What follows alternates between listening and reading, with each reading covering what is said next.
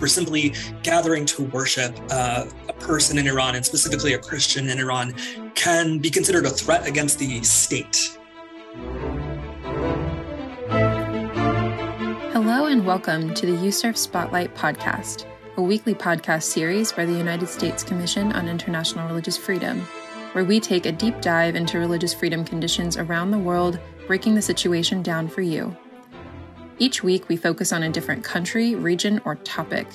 Not only do we analyze and explain the religious freedom situation to our listeners, but we also make policy recommendations to the United States government in order to address the immense challenges we bring to light here. Now here is the host of our show, USCIRF Director of Outreach and Policy, Dwight Bashir, to lead today's discussion. Welcome to USCIRF Spotlight. Today we'll be discussing religious prisoners of conscience in Iran and USCIRF's Freedom of Religion or Belief Victims List. Amid countrywide protests in Iran over the past several weeks over food subsidies, as well as ongoing multilateral talks in Vienna, Iran is once again in the foreign policy spotlight. Long identified by USCIRF as a country of particular concern for systematic, ongoing, and egregious violations of religious freedom, Iran's gone to great lengths to arrest and detain religious minority communities, including Christians, Baha'is, Sunni Muslims, Sufis, and spiritualists, as well as those who peacefully dissent from the government's preferred religious views, particularly women, non-theists, and members of the LGBTI community. Here to tell us more today are USCIRF Supervisory Policy Analyst Scott Wiener and Victims List and Outreach Specialist Dylan Schexnayder. Welcome to you both. Thanks, Dwight. Great to be here. Yeah, thank you, Dwight. All right, guys. Scott, let's start with you. What can you tell our audience about current conditions right now for religious prisoners of conscience in Iran? So unfortunately, Iran has continued its mistreatment of prisoners on the basis of religious identity. So not only is it arresting people who are part of these communities, but it's mistreating them specifically for being members of these communities as well. In particular, we've seen an escalation in the arrests of Baha'is and Christians, but prisoners of many different faiths or of no faith at all are facing targeted mistreatment in prison. So being held incommunicado without having contact with the family is not at all uncommon for many of these cases. And in recent years, we've received reports of severe medical malpractice or outright denial of care by authorities in prisons in Iran. We also know that some religious minorities, and in particular the Gonbadi Sufi community, have been moved to areas of prisons with known COVID-19 outbreaks. So people are being deliberately exposed, or at best being negligently exposed to COVID-19 because of their religious identity. And we're also really concerned by reports that religious officials are going into prisons to try to convert religious minorities or otherwise criticize their views. And this is happening on top of or during interrogations where there are also widespread reports of mistreatment or torture. So this is a really coercive tactic that the government of Iran is using to go after religious minorities in prison. Yeah, unfortunately, that sounds more of directly from their playbook, but with COVID, things have gotten even more complicated. Dylan, if you could give us a little background on the FORB victims list, was what we call FORB, the Freedom of Religion or Belief, and the acronym there is FORB victims list, which is something that was legislatively mandated. Could you tell us a little bit about what USCIRF does with that and how Iran fits in with this list? Right. So USCIRF's FORB victims list is a database that documents religious prisoners of conscience and other victims who have been detained, imprisoned, forcibly disappeared, placed under house arrest, forced to renounce their faith, or tortured because of their religious beliefs, religious activity, or religious freedom advocacy.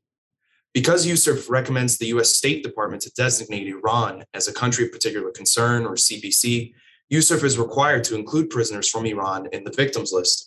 USCIRF currently has more than 1,400 profiles in the victims list, with Iran representing the third largest numbers of prisoners at nearly 150.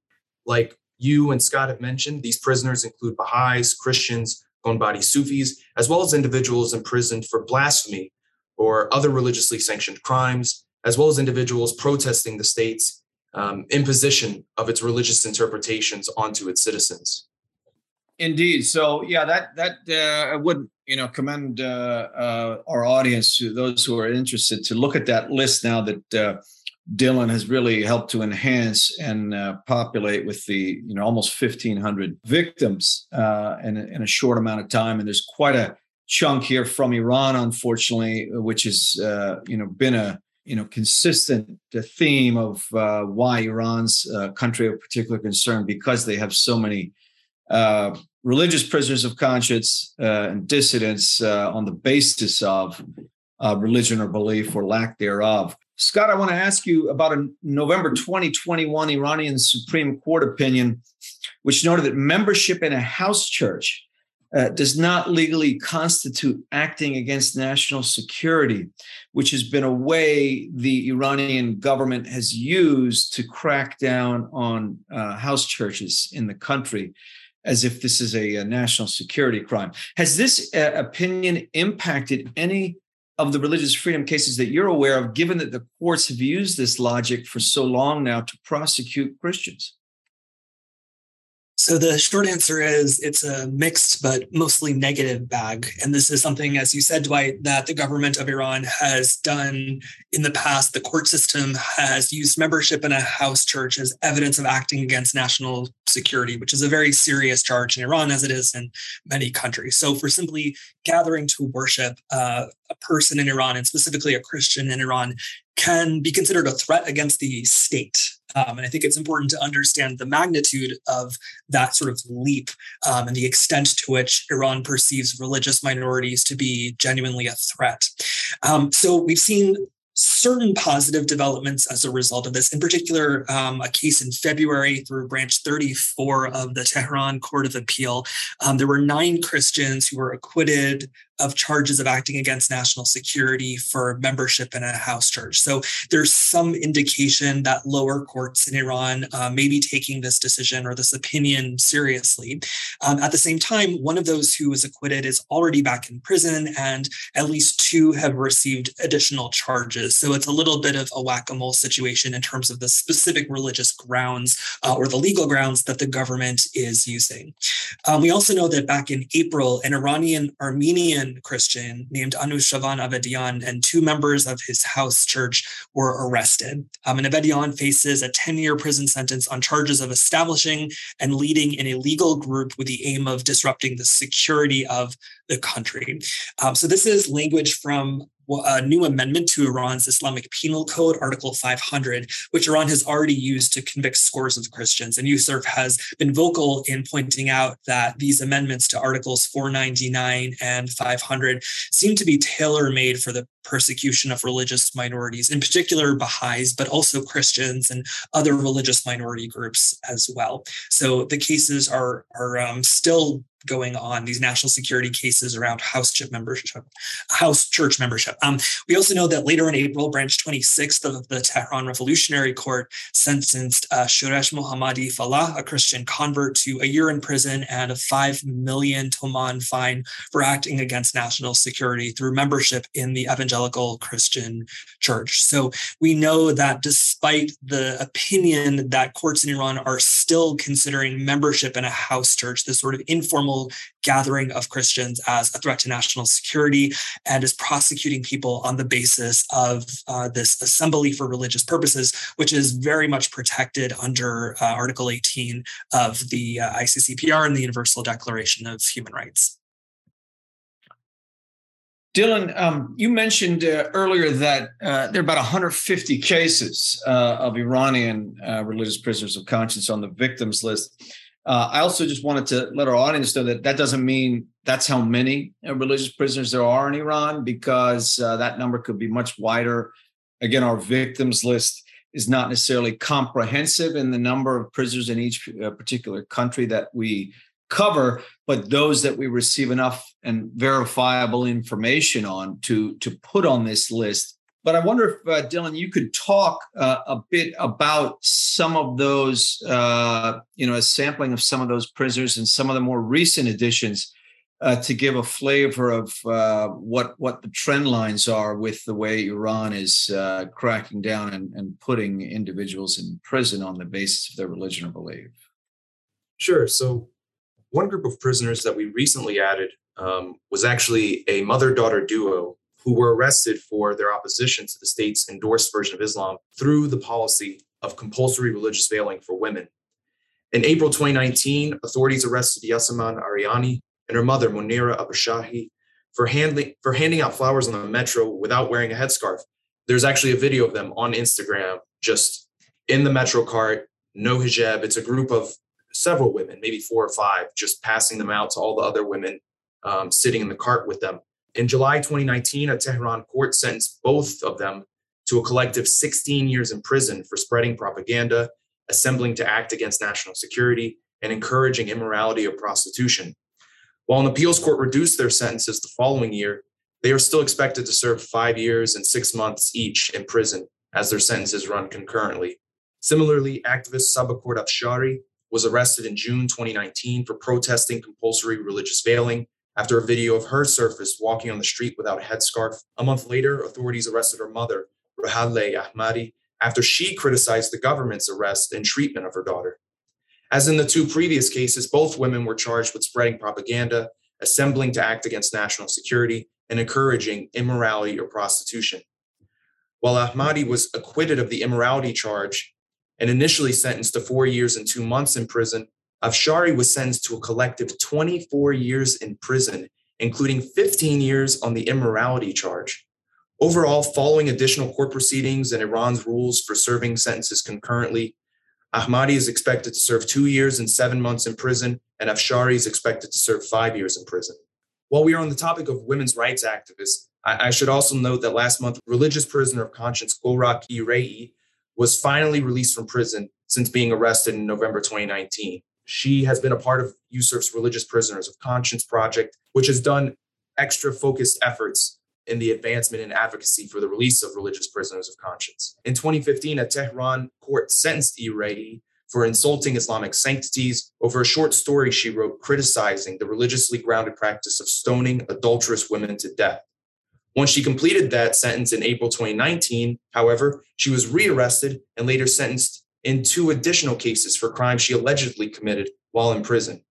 Although USCIRF was relieved to see her released, Iranian authorities should remove her 2-year travel ban, as well as the ban preventing her from joining political groups. Well, it sounds like the crackdown here on women obviously has been I think, concentrated theme, unfortunately, of the government. They've even tried their reach outside the country in a well-known case just last year. This is obviously something that is trying to break free with this long-known interpretation by the government of how women should be conducting themselves. And when people respond to that, when there's any kind of alternative view, you see how people, particularly women, get cracked down on. Scott, given these egregious and deteriorating conditions through a number of the examples provided, can you point to some of the things that the United States government can do, if at all, to improve the situation for religious prisoners of conscience in Iran, knowing that obviously we have limited ties with Iran? We also have the ongoing negotiations over the nuclear issue, and that we mentioned up top in Vienna, and that the U.S. is engaged in again.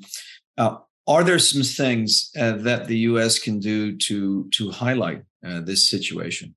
So I think there are 4 things that the U.S. government can do to improve the situation for religious prisoners of conscience in Iran. The first is to continue to speak out and report on cases. We know from our interlocutors that Iran's government is aware when groups like USCIRF and other U.S. government entities are raising cases. It makes a difference in their treatment, and it matters that countries and governments are bearing witness to this, quite frankly, egregious mistreatment of prisoners in Iran.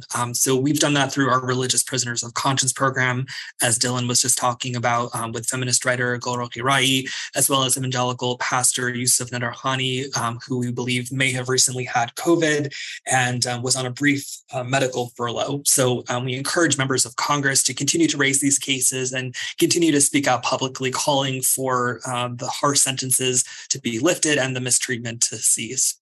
Dwight, as you said, the United States doesn't have diplomatic relations with Iran, but we did help to gather together the International Religious Freedom and Belief Alliance. So that's an alliance of several different countries and several different friendly governments, some of whom do have relations with Iran. So working together with members of that alliance can be an effective way that the United States can advocate in a unified voice for people detained unjustly in Iran on the basis of their religion or beliefs. So presenting this unified front can be a really effective way to advocate for these prisoners.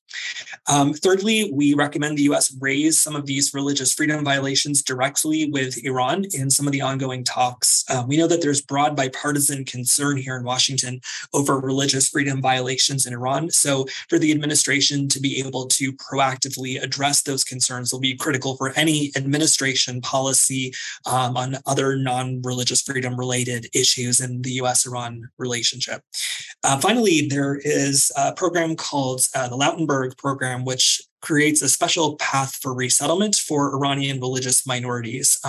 They'll often come to Vienna, they'll be vetted by US security agencies and then resettled in the United States. This is a program that for decades has had broad bipartisan support, but there are still roughly 80 Iranians who are in Vienna awaiting resettlement to the United States. So this is a fairly small group of people, and for the administration to be moving forward on these resettlements would really signal a very strong commitment to the protection of religious minorities and give people who are at risk of being thrown in prison and mistreated in prison in Iran a potential escape route by which they could avoid that prosecution and persecution. Well, we're going to have to leave it right here, but I want to thank Scott Wiener and Dylan Schexnayder for being with us today to share the latest on Iranian religious prisoners of conscience and those in our victims list, the 4 victims list. To learn more about Iran, you can view our latest chapter from our annual report released recently, and also check out our policy recommendations, some of which Scott touched on, but also to take a deeper look at our 4 victims list, also on our website, to get a range of not only the kinds of prisoners and the range of different backgrounds in Iran, but also other countries you can find on there. As always, thanks for tuning in today, and we'll see you next time on USCIRF Spotlight. To learn more about USCIRF and about global religious freedom concerns, visit uscirf.gov. That's uscirf.gov. You can also find us on Facebook and Twitter at USCIRF. Thanks for listening, and we'll see you next week for another USCIRF Spotlight.